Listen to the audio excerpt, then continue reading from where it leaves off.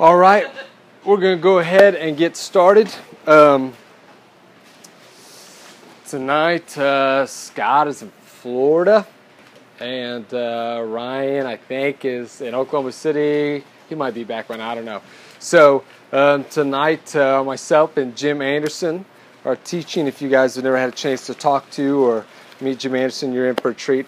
We'll sometimes discuss stuff after I teach. Jim will come up and talk to me, and I feel like I'm getting a little class whenever, because he's always got enough knowledge that he's able to point out all the stuff that I missed in the text, which is really awesome. And so it really is. It's always fun having him in class. But Sunday was my first time to get to hear him teach, and really enjoyed that as well. And he does a great job of kind of walking us through and helping us think through some of the stuff and talk it through. So I'm excited about that for you guys.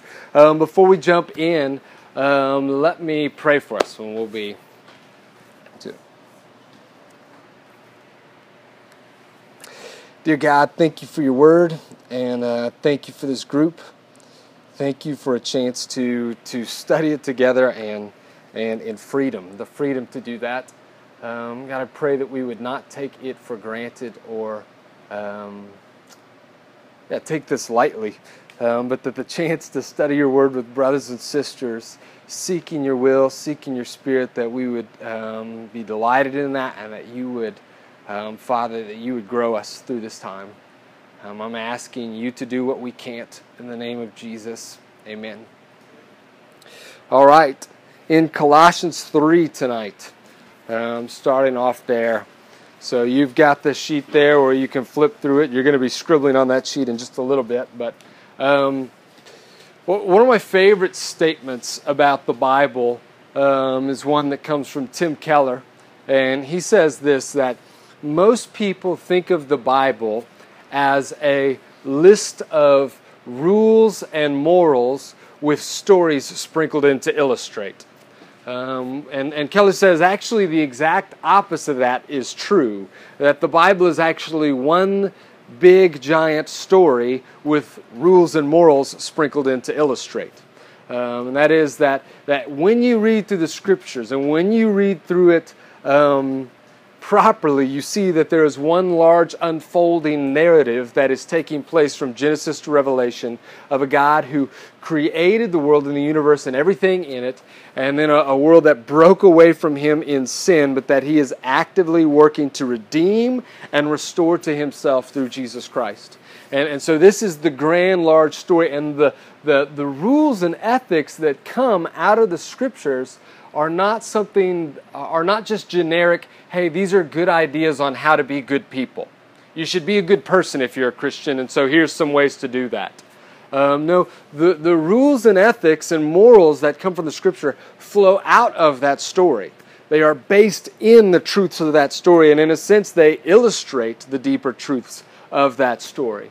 And so that's what they are meant to be. And one of the places where we get to see that the best is in the writings of Paul. Because Paul always likes to, he gives plenty of commands to the church, but his commands are always rooted in deeper statements. A lot of scholars will talk about this. In Paul, you'll see the balance of the indicative and the imperative. So, yes, Paul has imperatives, that is, commands that he wants to give to us, but those are always rooted in indicatives, which are truth statements, truths about Jesus and who he is and what he's done and what that makes us. And so you'll always see these. The cleanest place to see it, the easiest place to see it is in the book of Ephesians, because the book of Ephesians is almost split right down the middle like this. The first 3 chapters, there's only one command, one imperative statement in the whole first half of the book. All it is truths about God and about Jesus coming and saving us, and about the Holy Spirit marking us as his own, and all of these truths over and over and over again. And then once he gets to chapter 4, he says, therefore, in other words, in light of the first 3 chapters, and then he goes into almost all imperatives from there on out. Colossians, which is a very similar book to Ephesians, has a little bit of that feel. The first half of the book we talked about Jesus and his nature. And we talked about God's rescuing us from the dominion of darkness and taking us into the kingdom of light. And we talked about Paul and the apostleship and ministry he got from God. We talked about kind of the gospel truths of our sins being forgiven. And now he will start to turn. As a matter of fact, actually it was in last week's text that you saw in verse 16. Chapter 2 has these statements about how we have been circumcised in Christ. He's given us a new heart. We have been buried with him in baptism, raised in new life. He took all of our sins and nailed them to the cross. And then in verse 16 of chapter 2, he says, therefore, just like he does in Ephesians 4. And he starts to move from those statements into the commands, into the ethics. But Colossians is a little bit different. It's not quite as neat and clean of a break as Ephesians is. There's a bit of an overlap. And that overlap flows into our text right here today. Chapter 3, verses 1 through 17 is completely, it is almost just a pattern of indicative, imperative, indicative, imperative, indicative, imperative. And chapter 3, verses 1 through 17 is a great section of Scripture. If you were to summarize the Christian life in kind of a nutshell, what the Christian life should look like what our ethics should be, it would be Colossians 3, 1 through 17. This is how you live in light of who Jesus is and what he's done for us. And so we're going to get to read through that together, just kind of to make sure we're connecting the dots. Last week closed with Paul telling the Colossians to avoid what these outside forces were coming in and telling them. Remember, we've been talking about how there are these outside forces, most likely Judaizers, maybe some kind of pagan mystery cult influence too, telling them how they can be really spiritual, how they can be really in on God's plan, really in as a part of God's people. And Paul says you are to avoid that. I want to read to you chapter 2, verse 20. Paul's about to rebuke this worldly means of growth, this worldly way of becoming spiritual. If with Christ you died to the elemental spirits of the world, why, as if you were still alive in the world, do you submit to regulations? Do not handle, do not taste, do not touch, referring to things that all perish as they are used, according to human precepts and teachings. So he's talking about these people who are coming in and saying, the really spiritual people don't eat that kind of food. The really spiritual people don't engage in that type of activity, and they're completely neutral things. The food, the drink, the activities are completely neutral things, but somebody is telling them, if you were really spiritual, you would avoid those things. You would give all those things up. Paul says, no, that's the world's way of thinking. He says, these rules, do not handle, do not taste, do not touch, these indeed have an appearance of wisdom in promoting self-made religion and asceticism and severity to the body, but they are of no value in stopping the indulgence of the flesh. So this becomes the big issue. He says these things look really good. They look really spiritual when you have a guy who's giving up a lot of stuff to kind of make life harder on himself. Severity to the body. It looks really nice. But the truth is, it has no value in actually stopping sin in the life of a person. And now he's going to tell them, now let me tell you what really godly behavior looks like. Let me show you what it really looks like to grow and to stop the sinful indulgence of the flesh. This is our passage here, chapter 3, verses 1 through 17. I'll just read it out loud for us. Like I said, I'm going to read all the way through. It's a little long, but it's worth hearing. This is the Christian life in a nutshell. If then you have been raised with Christ, seek the things that are above, where Christ is, seated at the right hand of God. Set your minds on things that are above, not on things that are on earth. For you have died, and your life is hidden with Christ in God. When Christ, who is your life, appears, then you also will appear with him in glory. Put to death, therefore, what is earthly in you: sexual immorality, impurity, passion, evil desire, and covetousness, which is idolatry. On account of these, the wrath of God is coming. In these you too once walked when you were living in them, but now you must put them all away: anger, wrath, malice, slander, and obscene talk from your mouth. Do not lie to one another, seeing that you have put off the old self with its practices, and have put on the new self, which is being renewed in knowledge after the image of its Creator. Here there is not Greek and Jew, circumcised and uncircumcised, barbarian, Scythian, slave, free, but Christ is all and in all. Put on then, as God's chosen ones, holy and beloved, compassionate hearts, kindness, humility, meekness, and patience, bearing with one another, and if one has a complaint against another, forgiving each other, as the Lord has forgiven you, so you also must forgive.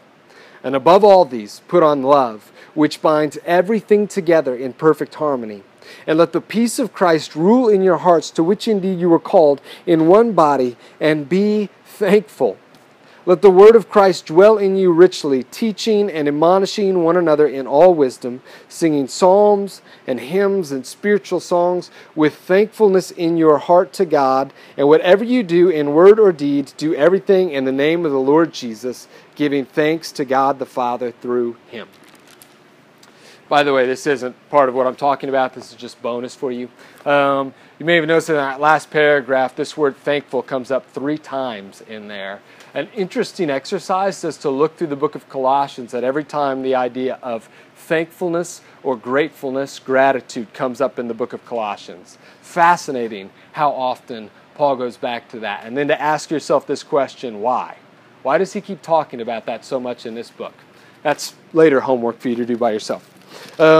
Here's kind of Paul's big picture of what the Christian life ought to look like. And next week he's going to get into more specifics about here's what it looks like as a husband. Here's what it looks like as a wife. Here's how you live this out as a child or as a employer or employee or any of those things. But for now we're just looking at the big picture. As I mentioned though, Paul goes back and forth between indicative and imperative statements in this passage. A really great practice when you are interpreting, when you are studying the Word of God and walking through it, is to link those things up. So when there is a command, make note of it, imperative statement right here, and then ask yourselves, in what truth is this command rooted?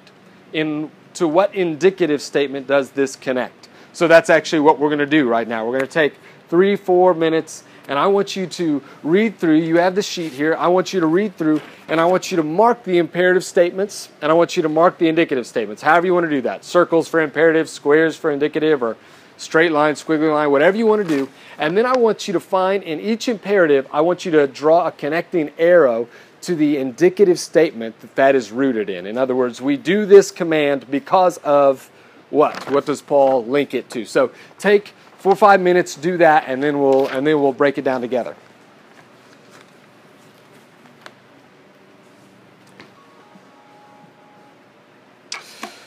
All right. Papers down, pencils on the desks. Okay, so you had a chance to kind of walk through those, mark those up. Here's what I want to do. We're actually just going to march through each of the commands in this text, each of the imperative statements, talk about those, explain those a little bit, and then I want us to do the work of tracing. Okay, so what truth, what indicative statement is this command rooted in? The first command you see comes right in verses 1 and 2. Seek the things that are above, where Christ is, seated at the right hand of God. Set your mind on things that are above, not on earthly things. So the problem, Paul says, with the methods that he just described in chapter 2. Do not handle, do not taste, do not touch, getting caught up in festival days and all of these things. The problem with those, he says, is that they only go skin deep. They can't restrain the indulgence of the flesh because they're not getting to the core of who you are. These are external practices that you're hoping will kind of change you. And he says it doesn't work that way. Instead, Paul is describing something that goes from the inside out. So the first command he gives is this: orient your mind and your hearts around the things of God. So orient your life, immerse yourself in this in such a way that your mind, and I do believe he would imply with that your hearts. In fact, there's some translations that instead of saying seek the things that are above, say set your hearts on the things above. So you set your minds and hearts around the things of God. Practically speaking, this means immersing ourselves in the truths of Scripture through reading, through meditating on them, through listening to them being preached or taught to us, through discussing them with other believers. It is consistently setting our minds on those things in a world that is consistently drawing our minds to anything else. Paul says we need to be setting our minds on the things that are above, where Christ is. Why does he say that we do this? According to the text, why do we set our minds on things above?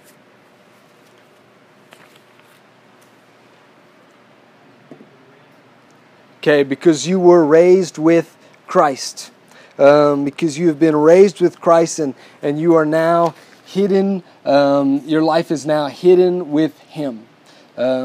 When Christ, who is your life, appears, he says, then you will appear with Him also. The reason we do this is because we've died to the things of this world, been raised with Christ, and there is this weird sense Paul seems to be talking about. I say weird to us because it's hard for me to grasp. And in our modern Western mindset, we just don't talk or think like this. But the Bible seems to lay forth for us that there are two dimensions that we are all living in. That there is a physical plane and a physical dimension that we live in, that we can see and feel and interact with. But at the very same time, that we are in a spiritual plane too. That we are living in a spiritual plane where there are very real things going on, very real activities taking place, and there's a very real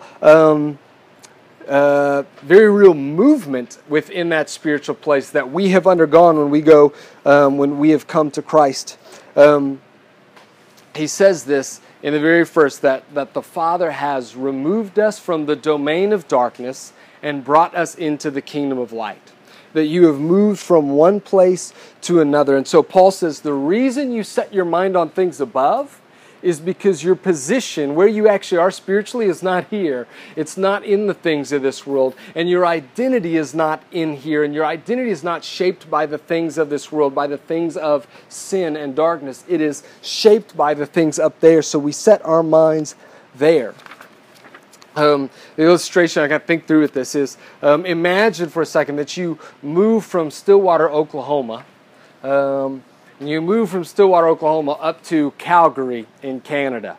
And you're living all the way up in Canada now. And so you've moved there and you're trying to adjust. But imagine that on your weather app in your phone, you've left as the home, like as kind of the starting point, you leave Stillwater there. And every morning you get up and you base your day's plans and the way you're going to dress based on that weather app that's reporting to you the weather from Stillwater, Oklahoma. You're going to find yourself dressed poorly for Canada, because basically every day it's going to be telling you really freaking hot and muggy. Okay, that's Stillwater, Oklahoma. And if you dress like that every day in Canada, you're going to be in trouble. The problem would be is that you are basing your choices and you're basing the way you're going to live and feel and move through that day based on a reality that is taking place somewhere else and not on the reality that you actually live in. Not on what is actually true about you now. Not on where you actually are, in a way that I cannot fully comprehend or get my mind around. Paul says that when I die to the things of this world, that my life is now in Jesus, which is in God. He says here, Jesus is at the right hand of God, which would seem to imply that I am standing right here talking to you on this stage and simultaneously in the throne room of God. In a way that I can't, like I said, I can't even fully get my mind around. And if I get caught up in the stuff of this earth, if I get caught up in the domain of darkness and the way the culture works all around me, then I lose sight of that reality where I really am and I let it dictate my actions. I'll let the things of the world around me dictate my actions when A, Paul says you don't have to do that anymore. You're dead to all of that. And B, that's really foolish to do that. It's like wearing a tank top and shorts in the middle of a Canadian winter, okay? It's just foolish to do that. This, of course, is a lot harder because if I move to Canada, like I can look out the window and see the weather and I'm experiencing it around me. But you and I, we are in the presence of God, caught up in Christ, and yet it just doesn't seem that way very often in our life. That's not something that's tangible and in front of us a lot of times. He even says it here. Your life is hidden with Christ in God, and when He appears, then your life will appear with Him. Paul is even kind of saying, I know it doesn't look like it, and you're not even fully going to be able to see the glorious new you. You're not even fully be able to understand this until He shows up, and that's why it is so important that we are consistently putting our minds on the things above, consistently focusing on that reality of who I am in Jesus and where He's placed me in the presence of God. So this basic understanding you're going to see is at the root of all of Paul's instructions here. Here's the next command he gives. It comes in verse 5. Put to death what is earthly in you: sexual immorality, impurity, passion, evil desire, and covetousness, which is idolatry. One of the biggest problems in our dealings with sin, if not perhaps the biggest problem in our dealings with sin, is that we do not seem to take the same radical view of sin that God does and that the Bible does. The Bible says over and over again, kill it, put it to death, do whatever you have to do to rid yourself of it. And oftentimes, rather than kill it, we would kind of prefer to tame it. To take the big lion that has the ability to destroy us and just kind of see if we can keep him kind of in check and keep him. It's not going to be that dangerous if I just make sure I kind of keep him in this room out of the main living room area of my house. I'll just kind of keep him back here, and I think I can keep him contained back there. And that's a lot of times the way we operate with sin is rather than just killing it, I want to make sure I just get it down to manageable, to where it's not like ruining my life, to where it's not all, my sin isn't all that obvious to everybody around me, to where I'm not engaging in the really, really bad stuff, just kind of the little harmless things, if you will. And we take that approach to sin where the Bible says that's not right, that's not okay. You kill your sin. John Owen, the Puritan writer, says it like this: we must be killing our sin or our sin will be killing us. So only two options, only two choices there. Paul says, put it to death, but why does he say that? What is the truth that this command is rooted in?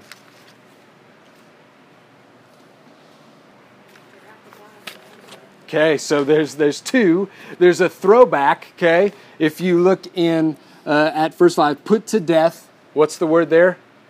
Therefore, which means he's building on what he just said. So he actually goes back to 4 again with it. Because you have died and are risen with Christ is the first thing. So because you've died to this, so you already have died, now it's time to put the actions themselves to death. Okay, so we match those things up. So that's the first thing. And he says that because you died to it, again, it's not just you died to it, so this is the right thing to do. Because you're dead to it, the right thing to do is get rid of all the sin stuff. Paul's actually, I even believe, saying, because you died to it, you now have the ability to put all of that stuff to death. You don't have to do those things anymore. Romans 6:6, he says, we know that our old self was crucified with him in order that the body of sin might be brought to nothing, so that we would no longer be enslaved to sin. He says, we died so that you don't have to be enslaved to that stuff anymore. You don't have to do it anymore. That's why you put it to death. That's why you can put it to death. And the other reason that he seems to actually touch on is what Rebecca just mentioned, and that is that our sins are so serious and so wicked and so awful and terrible that God's anger burns against it. And one day, the wrath of God is going to rain down on all the sins of the world, and you don't want to be a part of those kinds of things. You don't want to be a part of the things that God is going to rain His wrath down on. And so put it to death, Paul says. The next command comes in verses 7 through 9. In these two you once walked when you were living in them. You catch that? That kind of goes along with our statement that Paul says you weren't just doing these things, you were physically like in that domain. You were living in that. In these two you once walked when you were living in them, but now you must put them all away: anger, wrath, malice, slander, and obscene talk from your mouth. Do not lie to each other, So he adds to the first list, which was sexual immorality, impurity, passion, evil desire, and covetousness. He adds to him this second list of things. And this second list, every one of them actually has something in common. What is that? What do all of these sins have to do with?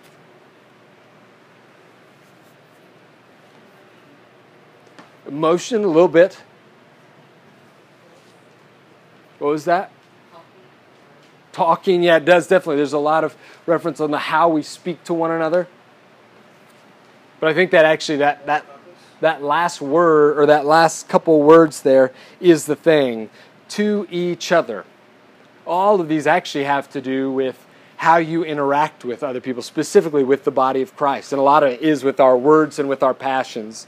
Anger is something, you're angry at people, wrath, malice, slander. All of these things have to do with the interactions of the body together, how the church ought to act with one another. And why does he say that we put all of these things away? What's the indicative here?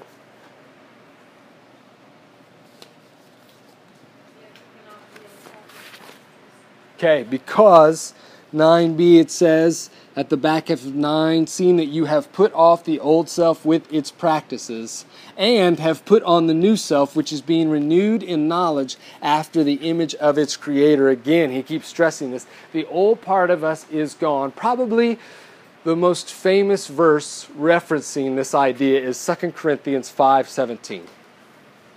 If anyone is in Christ, he is a new creation. The old has gone, behold, the new has come.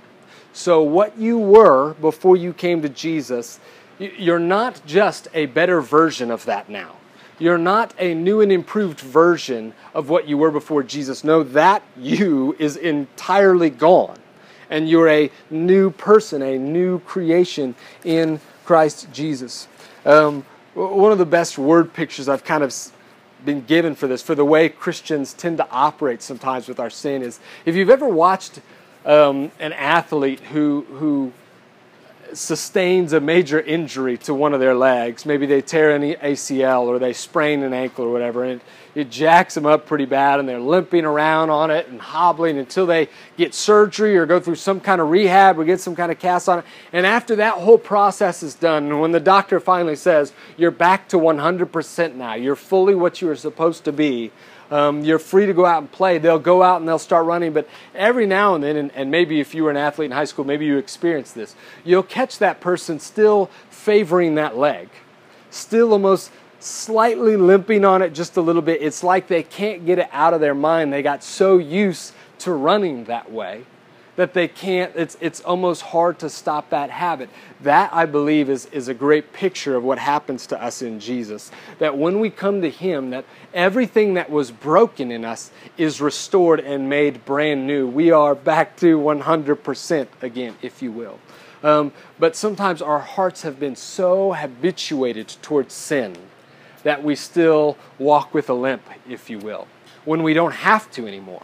You don't have to do those things anymore. You don't have to live in those things. I really do believe that we sin sometimes because we believe false things about ourselves.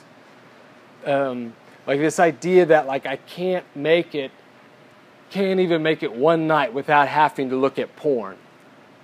This idea that I feel like I just can't be happy unless I'm buying more stuff and getting more stuff for myself. Or that it's just impossible. The way this person hurt me and wronged me, I cannot get over this. It's impossible for me to forgive them or to stop being angry. The Bible says every one of those statements is a lie. You do not have to be enslaved to those things in you anymore. If the Holy Spirit is living in you, the Holy Spirit, God Himself, is stronger than porn. And if the joy of Jesus is inside of you, then you don't need stuff to try and add on to that. And if Christ died to forgive you and give you a new kind of heart, then you don't have to hold on to the sins that are against you anymore. Those things are not true of people who are in Christ. Last little bits of commands, verses 12 through 14. Put on then, as God's chosen ones, holy and beloved, compassionate hearts, kindness, humility, meekness, and patience, bearing with one another, and if one has a complaint against another, forgiving each other as the Lord has forgiven you, so you also must forgive. And above all these, put on love, which binds everything together in perfect harmony. So what you may notice is this new list that he gives, which is a list of virtues in contrast to the vice list. This is actually the flip side of the vice list he just gave us. So the vice list was negative interactions with people, being angry or hateful or slanderous towards people. And he's saying we don't treat people that way, we treat the body of Christ like this. We put on these kinds of things. And the indicative that this is rooted in, the truth that roots this command is what?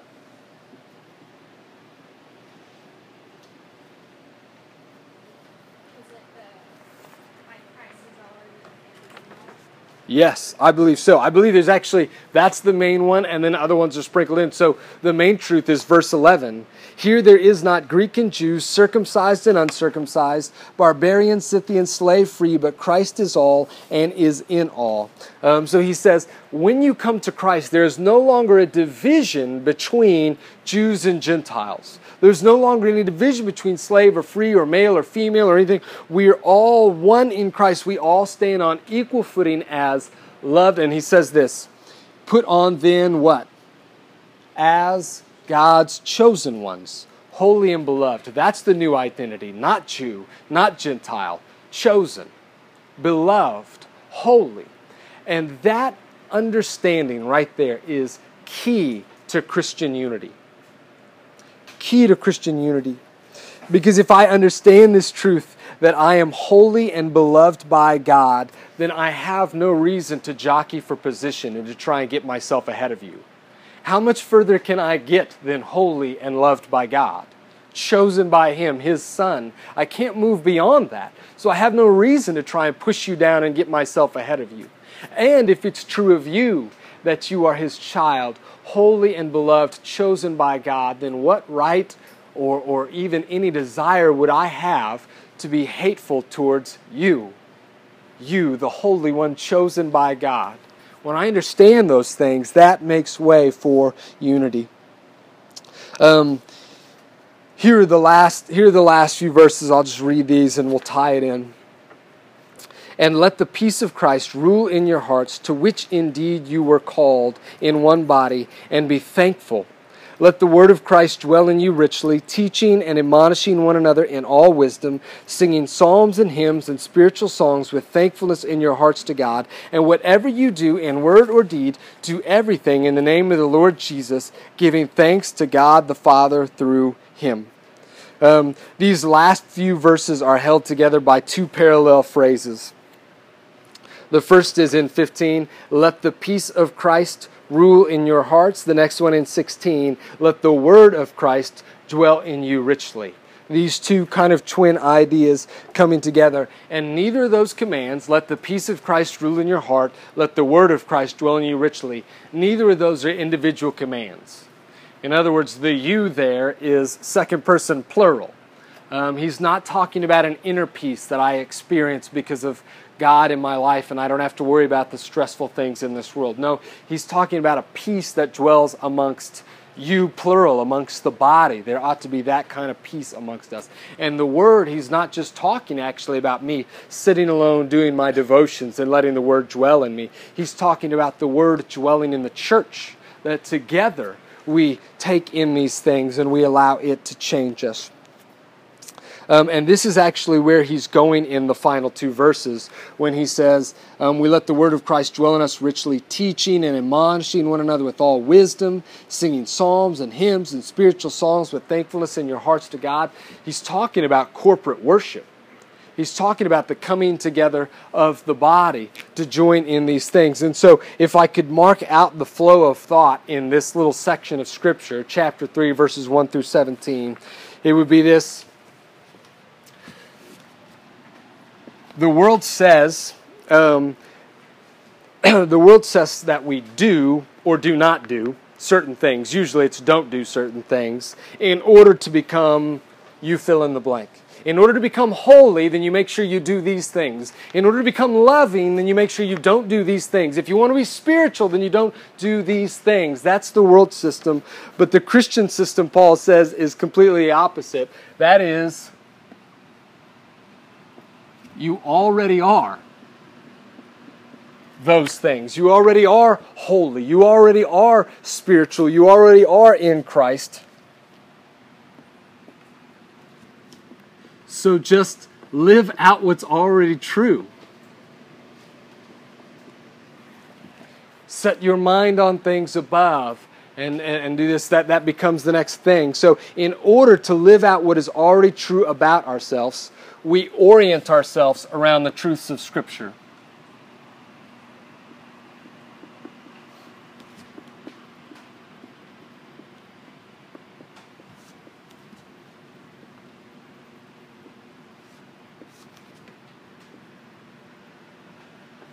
If we're going to live out what is already true of us, we are going to need to soak in what is true about us. We're going to need to immerse ourselves in that and orient ourselves around these truths, who Jesus is and what He's done, which determines who we are and how we are to work. So you see this come up over and over again. Set your minds on things above. He says that we are renewed within knowledge. He says, let the word of Christ dwell in you richly.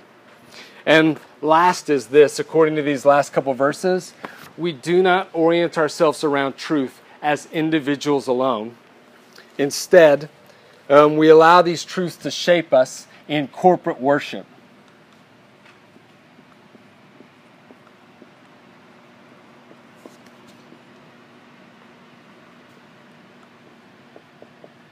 So yes, it is true that I want to spend time reading God's Word in the morning by myself to fill up. It is true that I want to try and memorize and meditate on those things. All of those things are true, but all of that ought to flow actually from me being tied to a church, connected to a body that is together being filled up with these truths, that is together hearing these things about our identity and living those things out as we love one another and care for one another.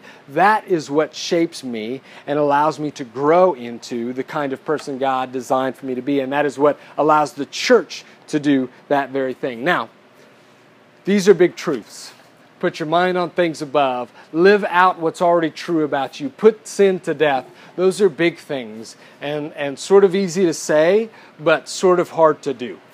And in fact, really hard to do. And in fact, hard to even really understand sometimes. And so in just a couple of minutes, we'll take a break here, and then Jim is going to get up and actually walk us through what those things look like and what it means to live out who we already are. So we'll do that in just a bit.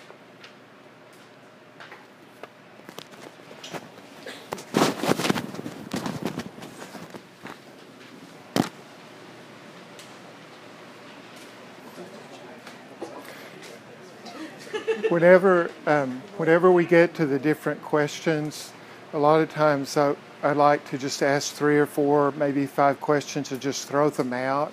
You can respond to any question you want, or whenever we open it up for discussion, if you will, if you have a thought that doesn't necessarily fit completely with the particular questions, but it's a thought that's germane to the conversation, then please go right ahead and feel free to share those things, because I would like some dialogue for sure. This passage in Colossians 3, 1 through 17 is a very powerful passage, and it describes very well the Christian life and what we're called to do in many ways. In a nutshell, one author had said that this passage, that if you took a title, it would be Become What You Are. Become What You Are. There's a tension in our lives, a tension between earthly and spiritual, between what is godly and what's not godly. We're certainly Christian people. We believe in Jesus. We put our confidence in Jesus. We trust in Jesus. We have a new life. Drew talked about the passage in 2 Corinthians 5:17 that says, if any man is in Christ, if anyone is in Christ, he is a new creation. Kenneth Bailey, in a book about Paul and Paul is, I forget the name of it, Paul Through Mediterranean Eyes. In that book, Kenneth Bailey says that if you went back to the Greek and you looked at some of the manuscripts, it just says, if anyone is in Christ, new creation. He doesn't say he is or she is. If anyone is in Christ, new creation. And he leaves it there. There's not those connecting words that we see. And in Paul's mind, we're in Christ, we're new creations, we have new life. And that new life is to be lived as Jesus lived, with the very highest of standards. Jesus did not sin. But I sin, and there's a tension in my life between the new life in Jesus and that new creation, and my own inconsistent behavior that includes my errors and my sins. We must become what we are, new creations. If you would think about some dance that you've seen, some dancer on stage, somebody that's mature and strong, and somebody that comes across that stage and leaps and twists and turns and pirouettes and moves gracefully and strongly and powerfully, and you see that person on stage, and that captures your imagination, and you see that dance, and you're just moved by that dance. If you go back a few years, when that person's 3, 4, 5, they stepped on the floor. They were a dancer. They were becoming a dancer. They were a dancer. They put their little body out there on that floor, and they moved across that floor. You think about it, it wasn't as graceful or as pretty or as strong or powerful back when that dancer was 5 or 6 or 7. Probably a lot of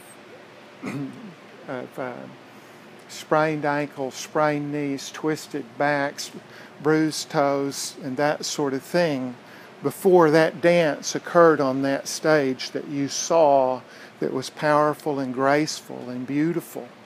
There was time and there was work and there was energy that was put into that. There was inspiration for that. And so if you think about our lives in Christ, and you begin to think about that just a moment, that hopefully our lives become like that strong, powerful dance as we move through the Christian life.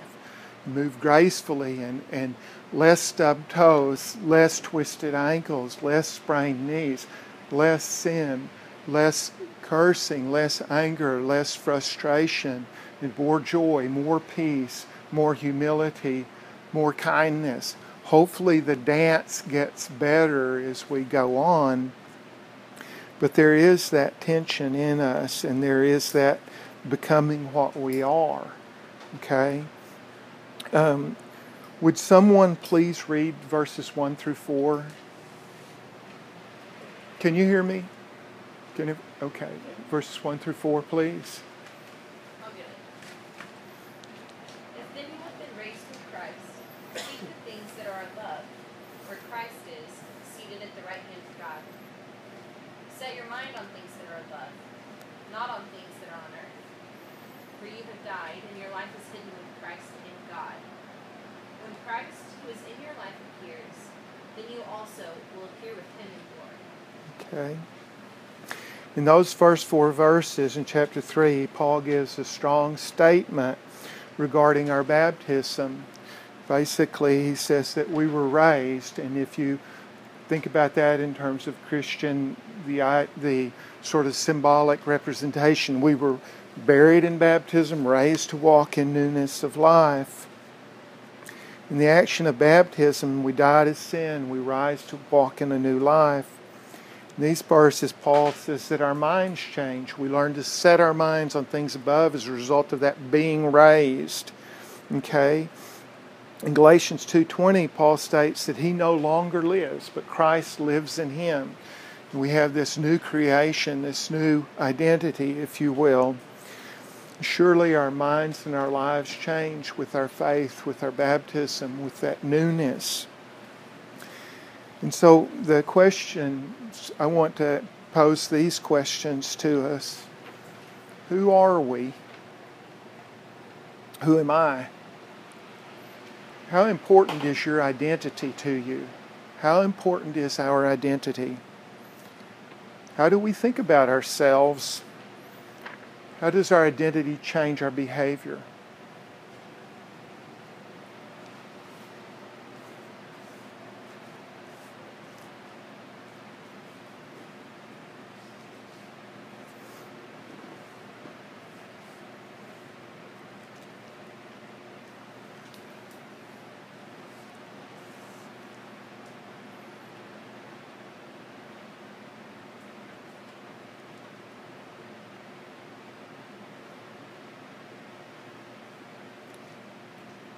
You're going to have to take turns, okay? So you can't all just shout it out. Yeah, we're ready for comments. Just we're ready. So who are we? We are Christians. We are found in Christ. Who am I? A child of God in Christ. How important is my identity? It's quintessential. Excuse me? Very important. Quintessential. And how I think of myself, how we think of ourselves, as how we rightly think of ourselves, is children of God. Followers of Christ. How does our identity change our behavior? Our identity changes our hearts. Our hearts determine how we think. How we think determines how we act.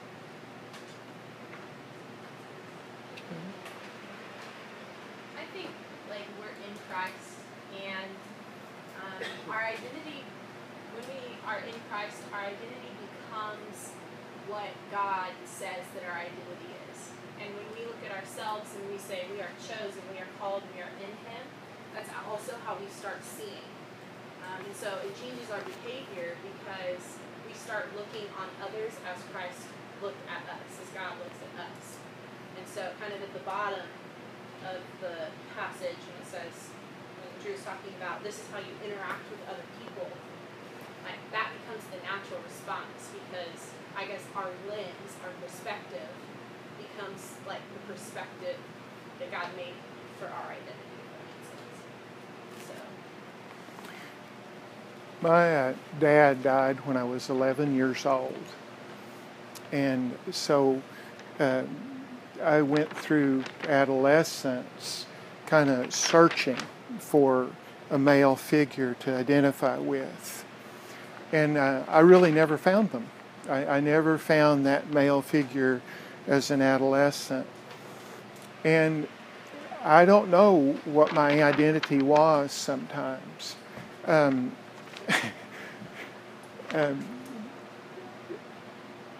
That lack of identity, I was arrested a couple of times and that sort of thing. And I think that came from not having an identity in a way.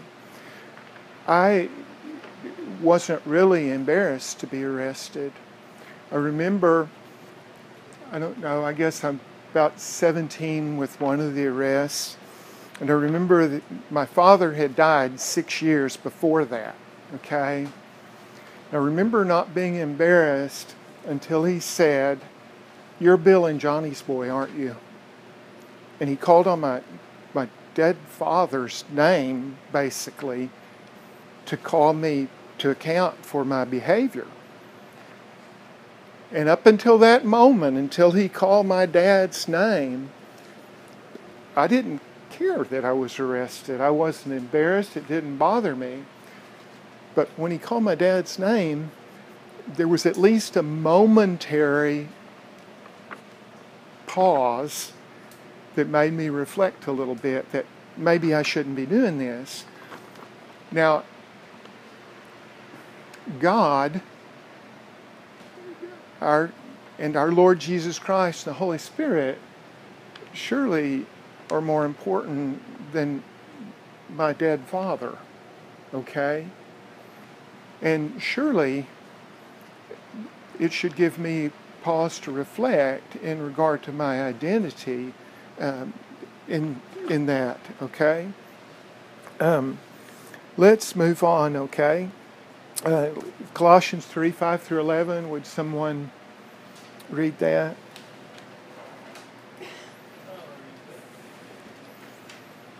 Put to death, therefore, whatever belongs to your earthly nature, sexual immorality, impurity, lust, evil desires, and greed, which is idolatry.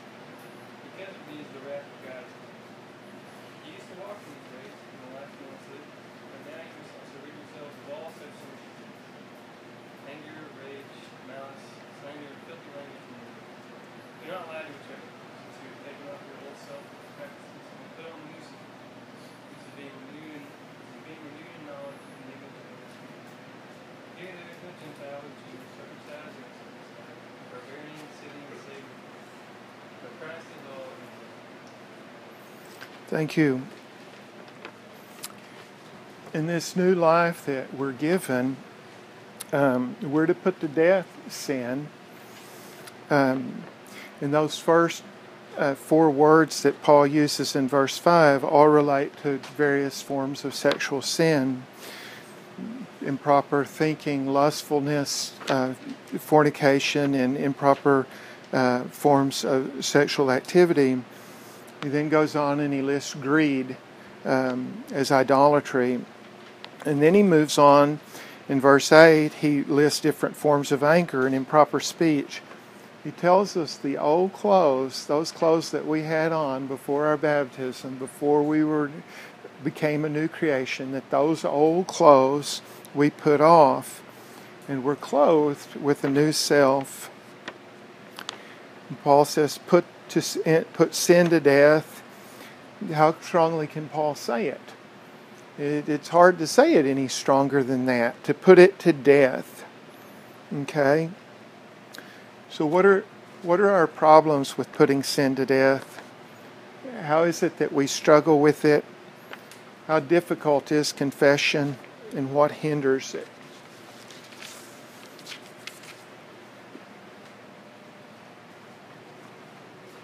I think sometimes our own pride gets in the way, especially with the struggle and the confession part. Our own pride, it's hard to kind of humble ourselves before God, but even before others, and kind of confessing where we've been wrong or have acted, in sin with our own pride. Definitely. One of my favorite quotes about my memory tells me I did it. My pride says that I couldn't have, and the inexorable march of my pride extinguishes my memory.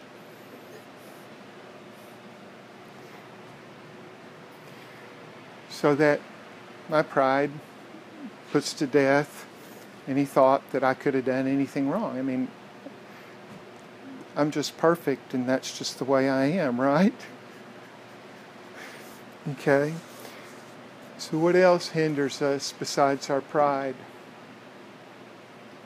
I think we find ourselves in like a comfort zone, and sin just becomes comfortable, and it's hard to like get out of that comfort zone because we're such a comfort zone like culture and consumeristic culture that we don't want to give that up. Even though we have something so much better, it's hard to realize it sometimes. There's a fear in that, isn't there? There is a fear of that. I remember I've talked to any number of people that have had different addictions. And at times, I've basically just asked, you're afraid to give up the marijuana every day, aren't you? And sometimes people are honest enough to say, yes, I am. And sometimes we're afraid of those challenges, aren't we? We're afraid. I read a book called Embodying Forgiveness by Gregory Jones. It's a wonderful book. And in it, it made me think about confession, and that I personally believe that confession is basically becomes a way of life. That we confess Christ as our Lord and Savior, but also, I think that sin is way more than not just doing the bad things. I think that sin is also not doing the good things. I think that we have to support life, and we have to be encouraging to other people, and we have to speak. It's not just the absence of bad. In James, in the book of James it says that to him who knows to do good and does not, what? What does it say? To him who knows to do good but does not, it's sin.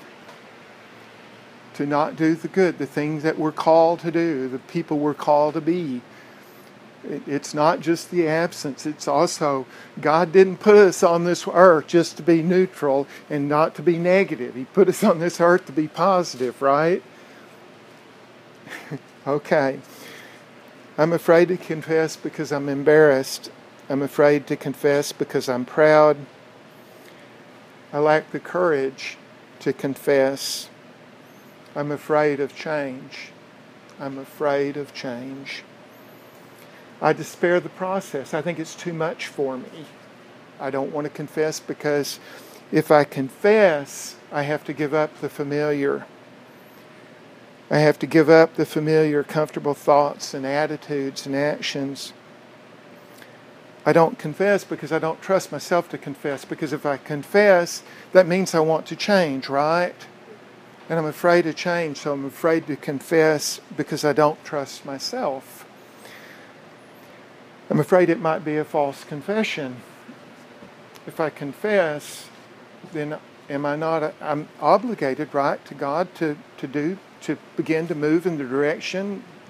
So I'm afraid to confess because if I confess, that makes me a hypocrite if I don't move that way, right? I don't confess because I don't trust God. I don't trust God that He will continue to complete the work within me. And I don't trust that God's going to deliver me. And therefore I don't confess. And the other reason that I don't confess is because I blow right by it. I need a day of atonement. I need a day to think about my sin. I don't ever confess because I won't ever take the time to think about my sin. I won't ever stop to think, there was an opportunity that I had to do something good for someone. But I passed it up. But I'm not going to think about that because I'm going to think about something else. And therefore, there's a certain amount of thinking that goes into this. Any responses? Am I the only one? I'd just say that, the very phrase Paul uses, to put to death, implies violence. And it just means, like, if we're going to kill sin, it means hard things, like confessing when we're embarrassed. And it means maybe getting rid of natural conveniences. I think of, guys who are struggling with lust or whatever, like getting rid of a smartphone, even though that seems like a really, normal thing to have one of those, in order to kill that sin. It implies violence. It implies something that's going to be messy and extreme and difficult sometimes. And even if confession, whatever it is hard. And I think that the planning to avoid certain places, certain times, certain things, certain conversations, just knowing that I don't belong in certain conversations. I don't belong in the conversation running people down. I don't belong in the conversation of talking about people as though they're less than what I am. I don't belong in those conversations. I don't belong in that way of thinking. Okay, let's go on to verses 12 through 17. Go ahead. Put on then, as God's chosen ones, holy and beloved, compassionate hearts, kindness, humility, meekness, and patience, bearing with one another, and if one has a complaint against another, forgiving each other. As the Lord has forgiven you, so you must also forgive. And above all these, put on love, which binds everything together in perfect harmony. And let the peace of Christ rule in your hearts, which indeed you were called in one body. And be thankful. Let the word of Christ dwell in you richly, teaching and admonishing one another in all wisdom, singing psalms and hymns and spiritual songs, with thankfulness in your hearts to God. And whatever you do in the word or deed, do everything in the name of the Lord Jesus, giving thanks to God the Father through him. Okay. And Paul gives us this vision of new life, and that vision captures our hearts and our minds.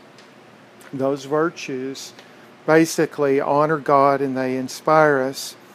They're not necessarily innate. You take 2-year-olds and you put a toy in the room, one toy, and see what happens.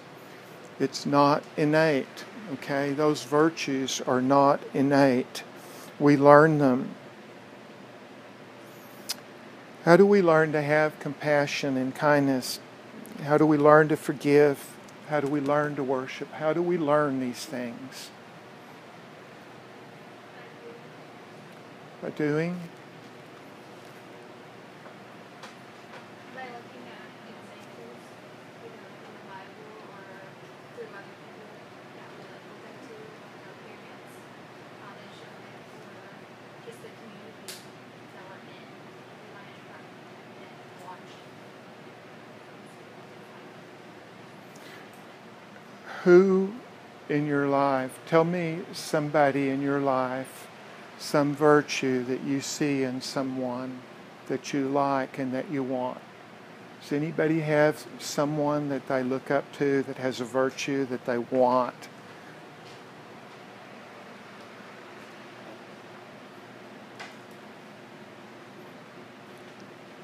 Who in your life has a virtue?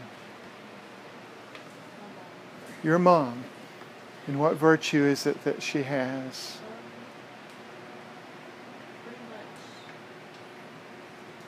I goes along with the kindness and compassion, but really just that she's just warm and she's always there for you, no matter what's going on. Always, she's mom, you know. You go to mom, you have problems. She is, and not just with you, not just with children, but she's like that with you. So she expresses love. Yeah. Through kindness and through warmth, she expresses love. And so you go stand by her, right? You go stand by her, and she rubs off on you a little bit. She changed your life? Okay. Who else? What virtue? What virtue do you want? What virtue?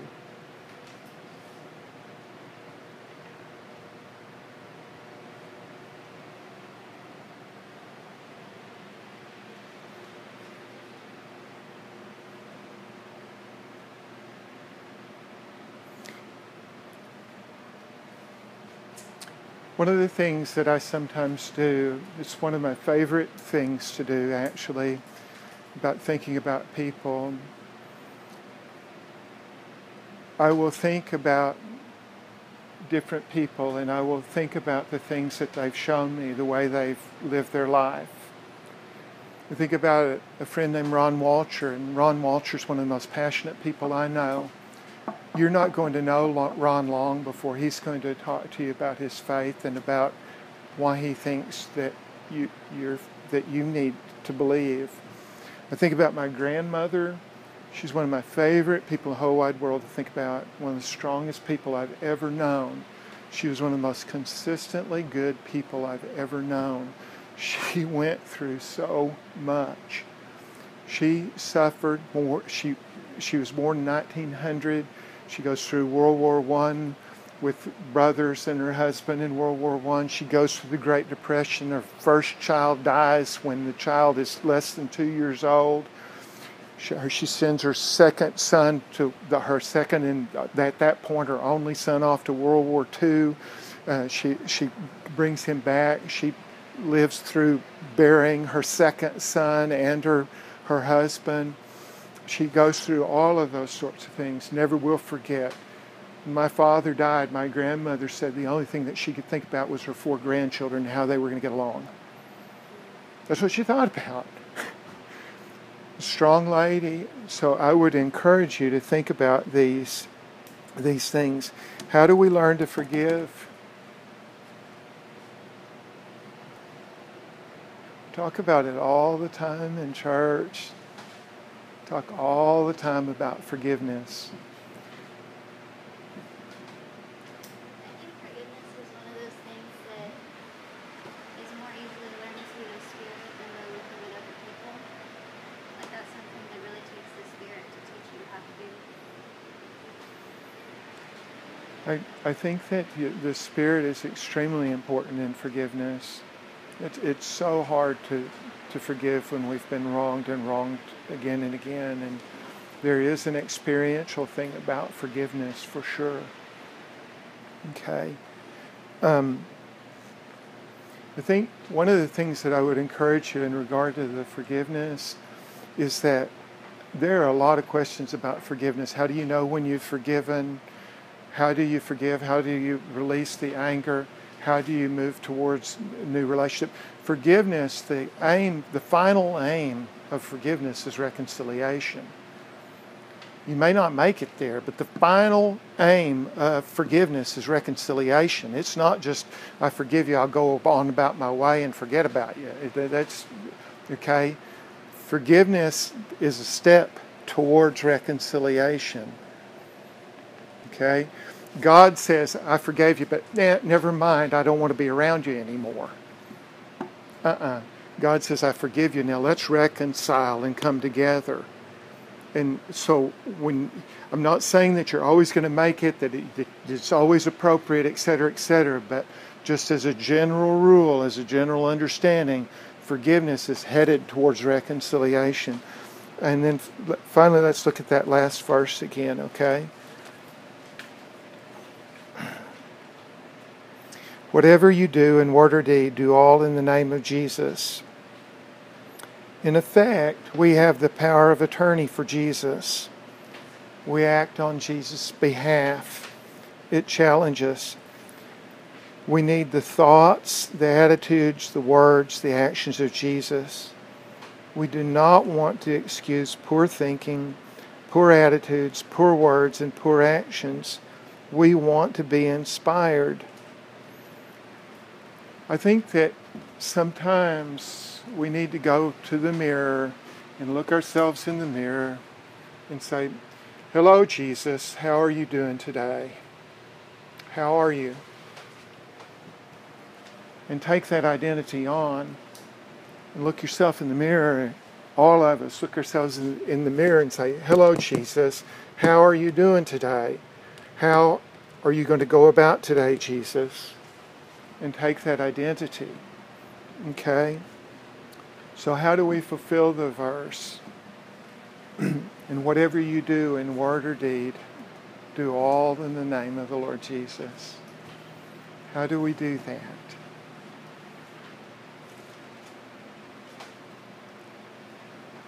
I think we have to work to constantly remember how big the cross is. Because I think where we neglect to worship is when we forget the significance of it, and we're not like setting our mind and hearts on things that are above. So I think we fulfill this instruction by being very intentional about reminding ourselves and doing whatever we can to, we talked about this a little bit last night, like stir our affection for the Lord.